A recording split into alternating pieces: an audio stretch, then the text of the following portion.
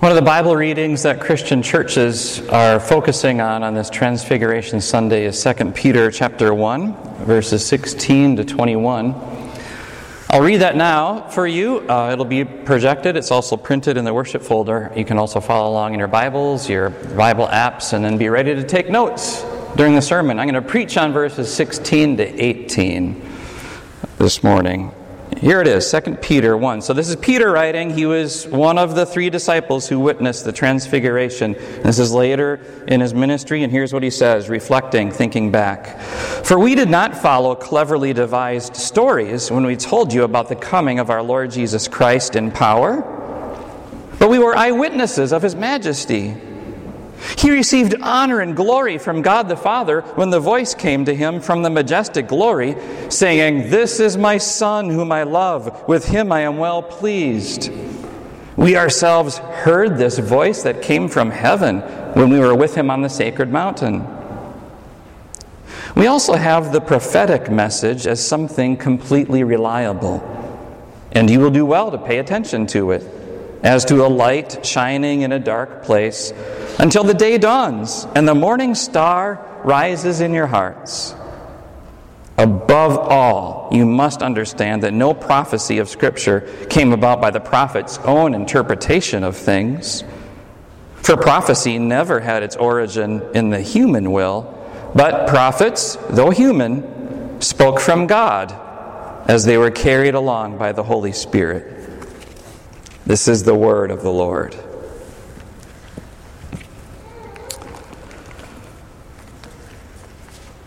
So what does God look like?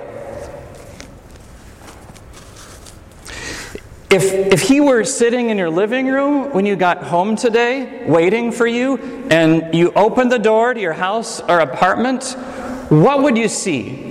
Would your house or your apartment be like glowing as compared to all the other dimly lit houses or apartments on your block or in your complex? Would there be smoke coming out of it, but it's not on fire? Would you see fire?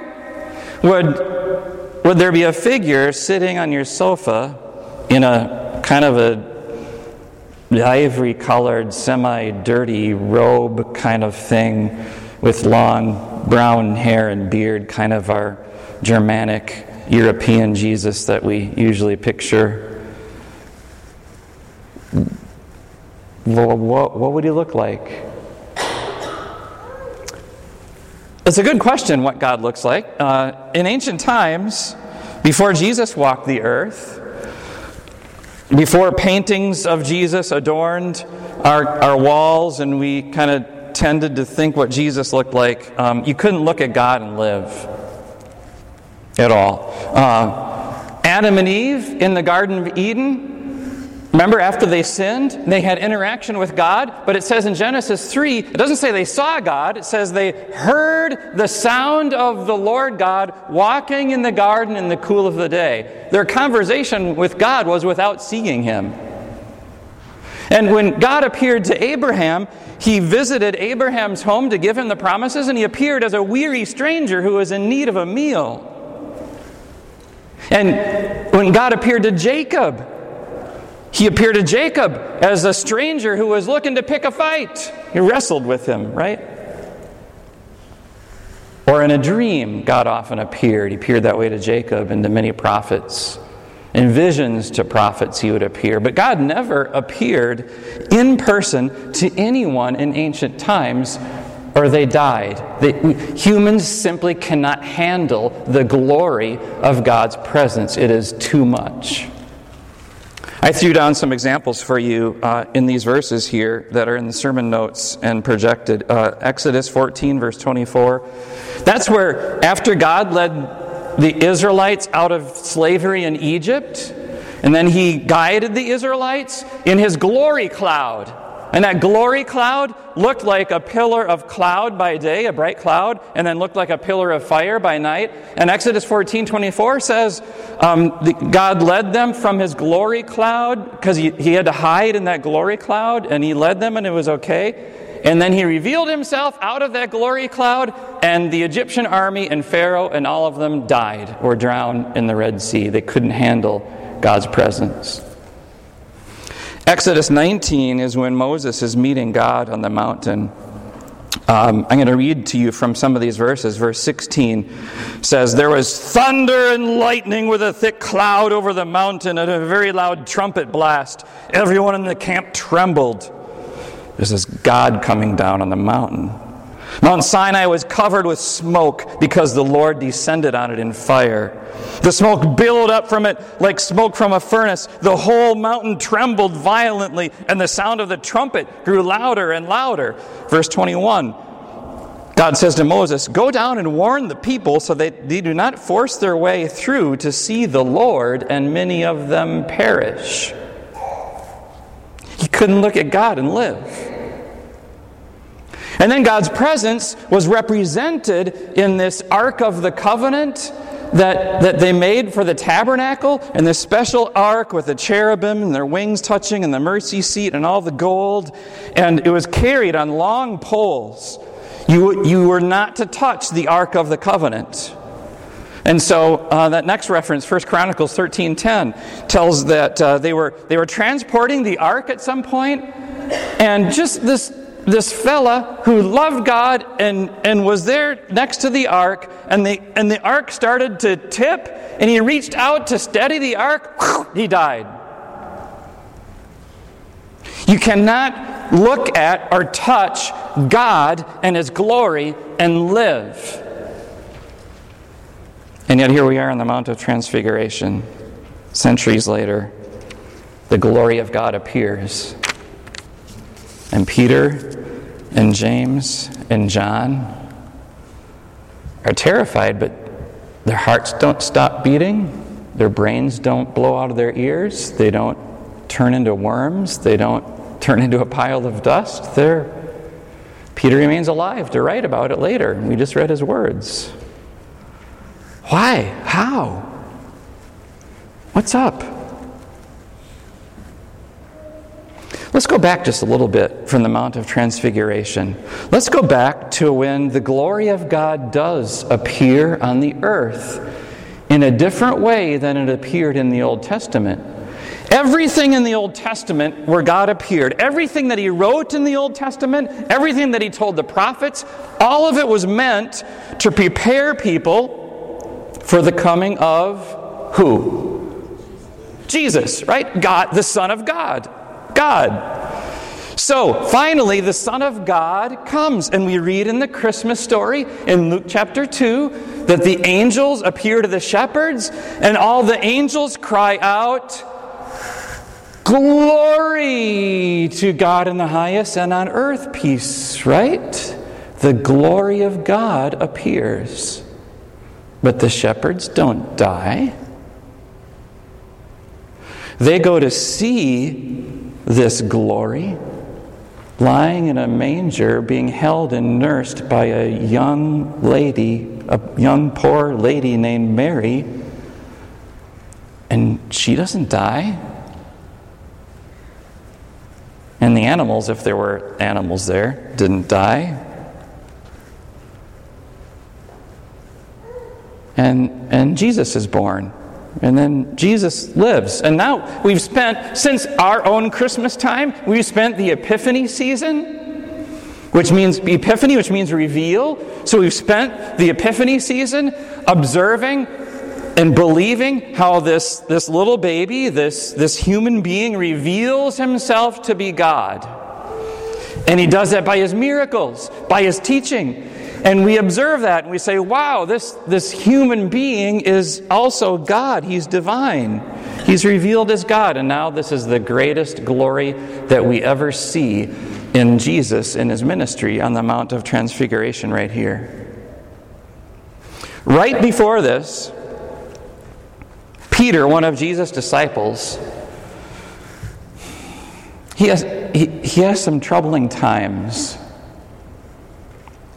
It's hard for Peter to believe when Jesus, his leader and his rabbi, his master, says, "I'm going to suffer and die, and 3 days later rise from the dead."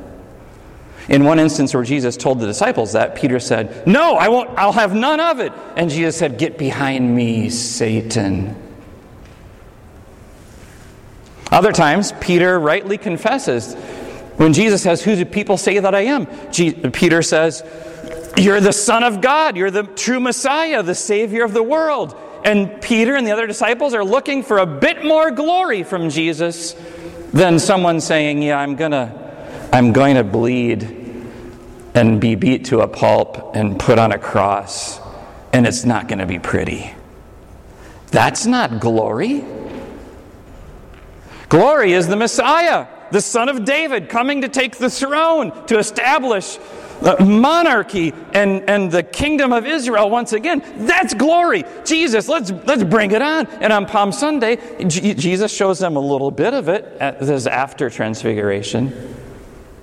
He rides in and the crowds praise him. And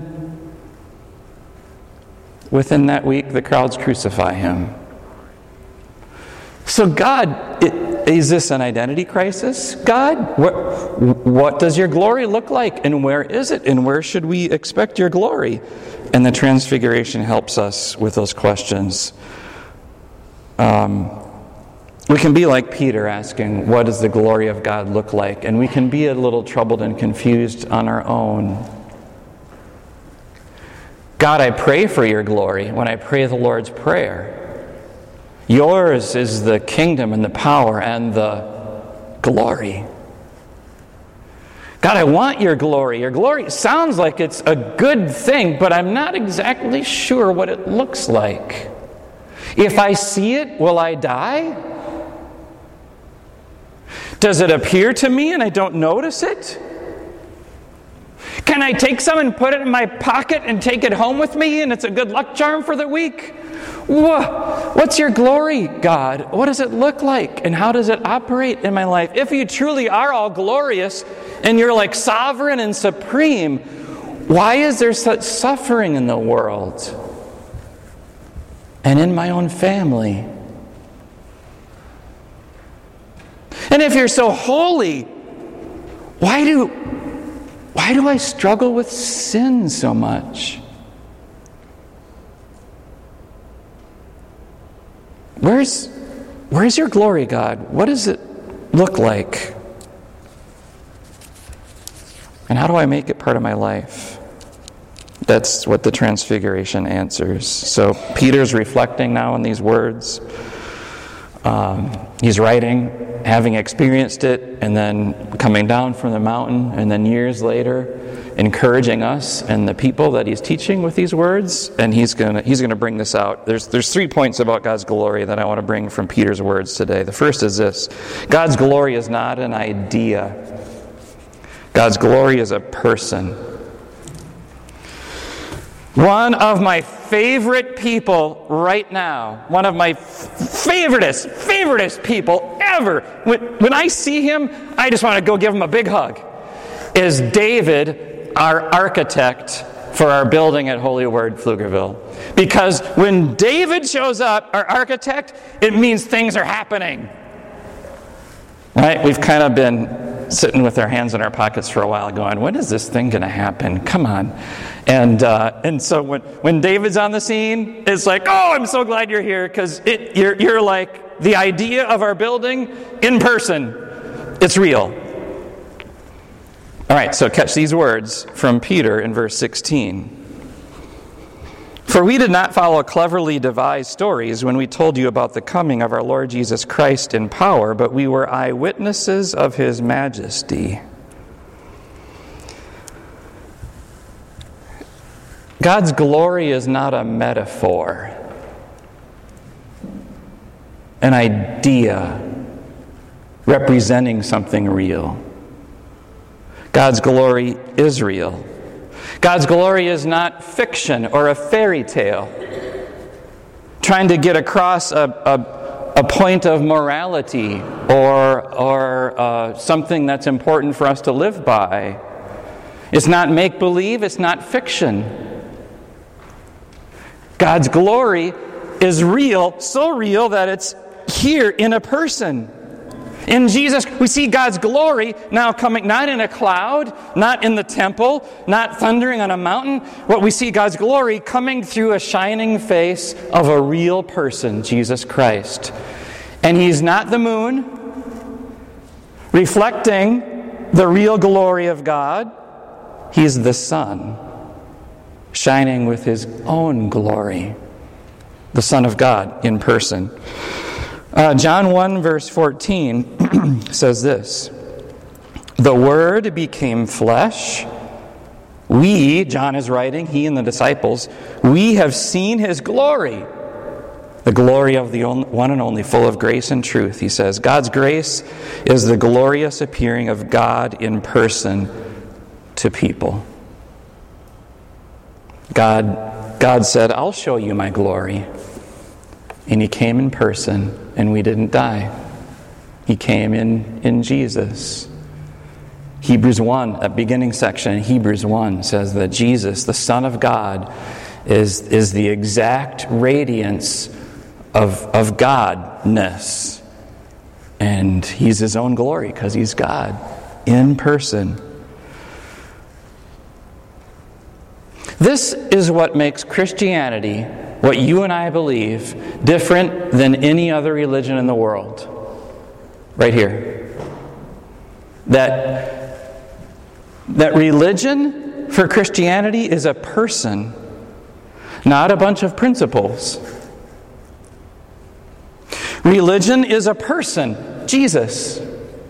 And not a pilgrimage that you must take either geographically to a location somewhere or in your own personal journey in your own heart. You have to get to a certain place. That's not Christianity. Christianity is not what we do, not what we hope, not an idea. Christianity, real religion of the true God, is a person, a being, a historical God in Jesus Christ. I'm at my dad's memorial service last weekend, and I'm meeting all kinds of new people whom my mom has befriended over the years in Milwaukee, Wisconsin.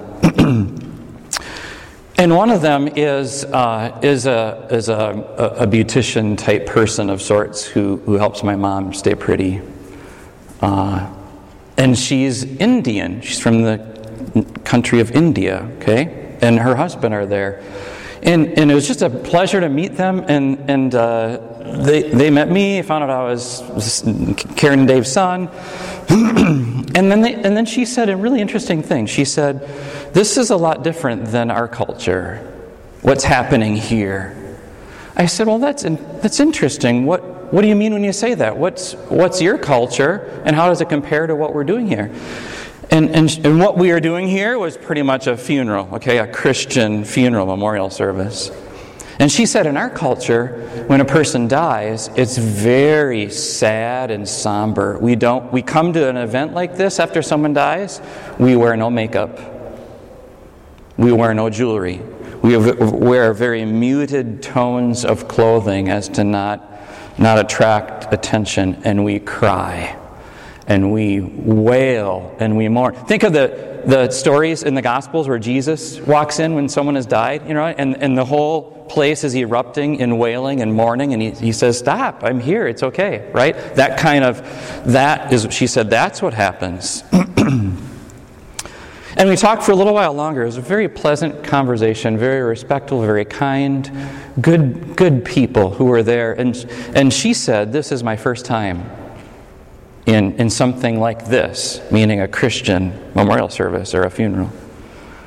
And so we talked just about cultural differences for a while, and I stepped away, and then I stepped back, and I said, "Just one more thing I have to tell you. I just have to tell you the why. I have to tell you why you're seeing these people here, and we're glad, and there's even some kind of joking and laughing a little bit in a respectful kind of way, and I'm not red-faced crying, and my mom isn't either. I have to tell you why. Because there's this person named Jesus. And he lived, and then he died, and then he rose. And he's a historical person. And because those things happened, the same thing is going to happen to us who believe in him." And that's all I said, because I knew her religion isn't based on a historical person. Any other religion other than Christianity is not based on a person and what they do. It's based on principles, and it's based on a pilgrimage, and it's based on how pious and how many rules you can keep. And no wonder they're sad when a person dies. But we're happy and we rejoice because we have the promises of the resurrection, and our religion is based on God's glory in a person. That's very important. All right, let's go on. God's glory, number 2, is not terror but beauty. Fireworks. Right? When fireworks shoot off, you hear, ooh, ah. Fireworks is like a work of beauty, right? Until one launches into your house. Or until your finger gets stuck on a bottle rocket, right? That's not a work, that's terror. But fireworks in the purpose for which they exist are meant to give us beauty. All right? So the glory of God is not meant to terrorize us as the end game. We might, at the glory of God, but in that, there's a mix of that awe of beauty, and that's what God wants for His glory. Look at verse 17 where Peter writes this. Jesus received honor and glory from God the Father when the voice came to Him from the majestic glory. That's the one way up there. That's God the Father saying, "This is my Son whom I love. With Him I am well pleased." The disciples fall face down, terrified, when they see this glory. They can't handle it. No one can in our sinfulness. We can't handle it. But Jesus is the one who gets them up and says, "Don't be afraid. Don't be terrorized by God's glory. It's a beautiful thing." And it says, when they looked up, they saw Jesus. You're only going to see God's glory as a beautiful thing in the cross, in Jesus' cross. In John 17, verses 4 and 5, Jesus is praying his high priestly prayer, and he says to his Father, "I have brought you glory on earth by completing the work you gave me." Right? That's glory for God the Father. He's glorified, according to Jesus, when the work that He gives Jesus to do is being done, and the work that He gave Him to do is ugly. And it's terrifying, facing the curse of your sins and mine. And it's sacrificial, and it's bloody, and that's glory for God the Father. And Jesus accomplishes that glory when He does that work, and He gets killed, and He gets crucified, and now you participate in the glory of God, because that was a gift for you, what Jesus did when He glorified the Father. Jesus lost His beauty when He was crucified so that you would be beautiful to God. And now you have perfection and beauty and purity and glory on your own. Thirdly, God's glory is not His to keep, but ours to share. So Jesus glorified the Father by going to the cross, and He did that not for Himself, and not only for the Father, but He did it for all of us whose sins need God's forgiveness and His grace. And so Jesus reached outside of Himself to save us, and now He wants us to do the same. Verse 18, Peter writes, "We ourselves heard this voice that came from heaven when we were with Him on the sacred mountain." They heard a voice, and they were with Him. Two key principles for us sharing Jesus with others.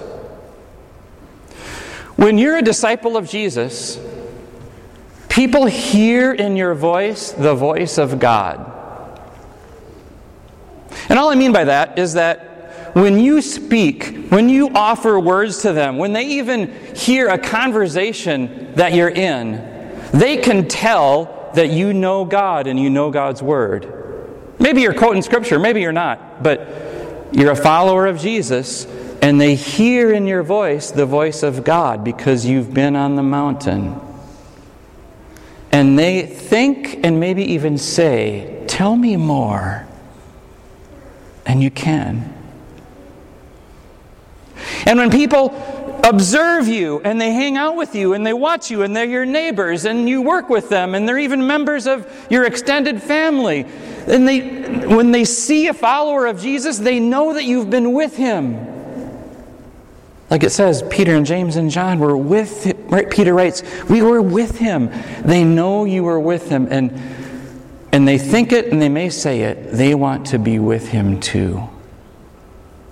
And you are the one he is using to lead them to him. So go play racquetball with them. And go serve on the committees in your community. Right here in Pflugerville. Get involved. Go to work every day. Hang out with your neighbors. Invite them over for fireworks and a 4th of July party. And let them see Jesus in you. Jesus has that confidence in you that you can do that. Now that is our mission. And I just want to make a point here at the end that our mission is not a building, but building ourselves and others up. That just comes from where Peter says, hey, let's put up some shelters. Right, on the Mount of Transfiguration. Peter, I like this. Let's put up some shelters. And we can get into that whole story. The technical word is like tabernacles, and there's a connection there. And so Peter's not all wrong for asking that. But at the end of the day, it's a physical structure. And Jesus doesn't even reply. He just envelops them in the cloud and says, we have more important things to do, and let's get off this mountain and let's go do mission work. Our building, which will be constructed right there in months ahead, must not be our mission. We must not think of it as, oh, when we finally arrive in a building, we can be a church. If that's our thinking, and I'm Jesus, I'm never going to give it to us. And maybe that's part of the reason for some delays, is that Jesus wants to make sure our thinking is just focused on our mission. And our mission is not a building. A building will help us in our mission, but it's not our mission. Our mission is to hear Jesus and tell others about him, and to be with Jesus and let others see him in us.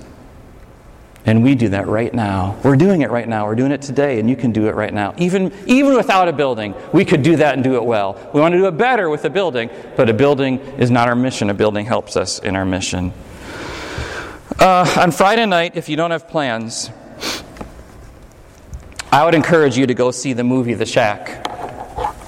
It's opening night, Friday night. It's based on the best-selling novel from 2007. One of the top 40 books historically of all time.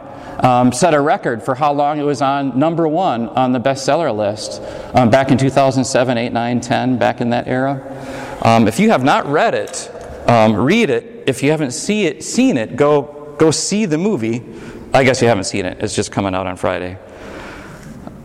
But watch it with discerning eyes. And read it with a discerning, godly mind. Because the theme of the novel is really this. What does God look like? And the novelist, in a fictional way, using metaphors, tries to answer that question, but his answer has the appearance of not being totally accurate about what God looks like. There's some good religious themes in there, but you watch. I'm going to send out, you'll hear from me more about this in the next couple weeks, and I'll send you material that offers some discernment about the movie, but we can't swallow it hook, line, and sinker. But it will make you think. And then I want you to remember the transfiguration in this sermon as to what God really looks like. And at the end of the day, we look at God and we see him in his glory in a manger, on the cross, leaving the empty tomb, and reappearing to us and tapping us on the shoulder and saying, "Don't be afraid." That is God's glory. Amen. Let's pray.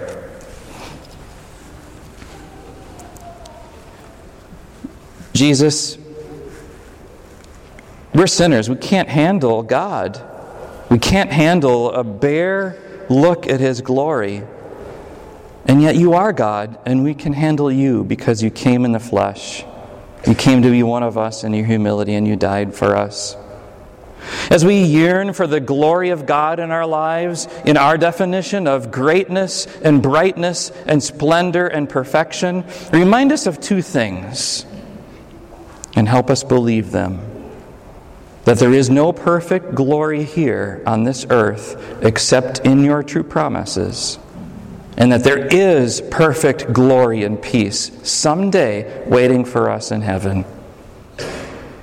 May we rejoice in that. May it be our focus and our mission, and help us listen to you that others might hear you through us, and to always be with you that others might become with you through us as well. In your name, Jesus, we pray.